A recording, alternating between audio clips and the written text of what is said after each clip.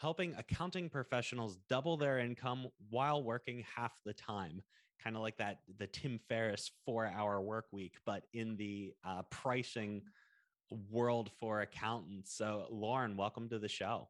Andrew, thank you. And I just want to say I appreciate everybody that's connecting with us right now.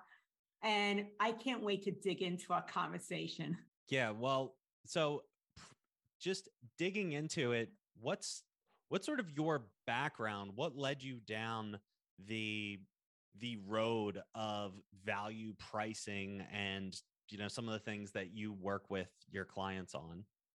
It's actually more of an evolution than a road because it wasn't a straight line. Let's just go there. It was pretty squiggly. But I started out as a sports psychologist turned business coach.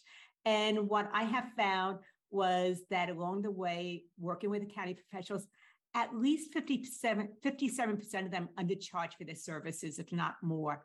And part of that is because of our education. So we get trained on the theory, the practical side of it. And then when we're finished with schooling, we are going to be working for somebody else as an employee instead of a business owner. School does not prepare you to own a business. And that was true for me also. There were three things that I needed to figure out, and my clients do as well. The first one is how to communicate my value, how to market, how to network, especially when I'm more of an introvert than an extrovert.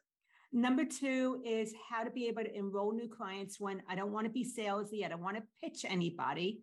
And then the third part was how to be able to price my services when I didn't want to sell my time. And that's what I see for accounting professionals also is communicating value, being able to enroll new clients without being salesy, and pricing services in order to not feel like a slave to your firm. So that is how I moved in this direction.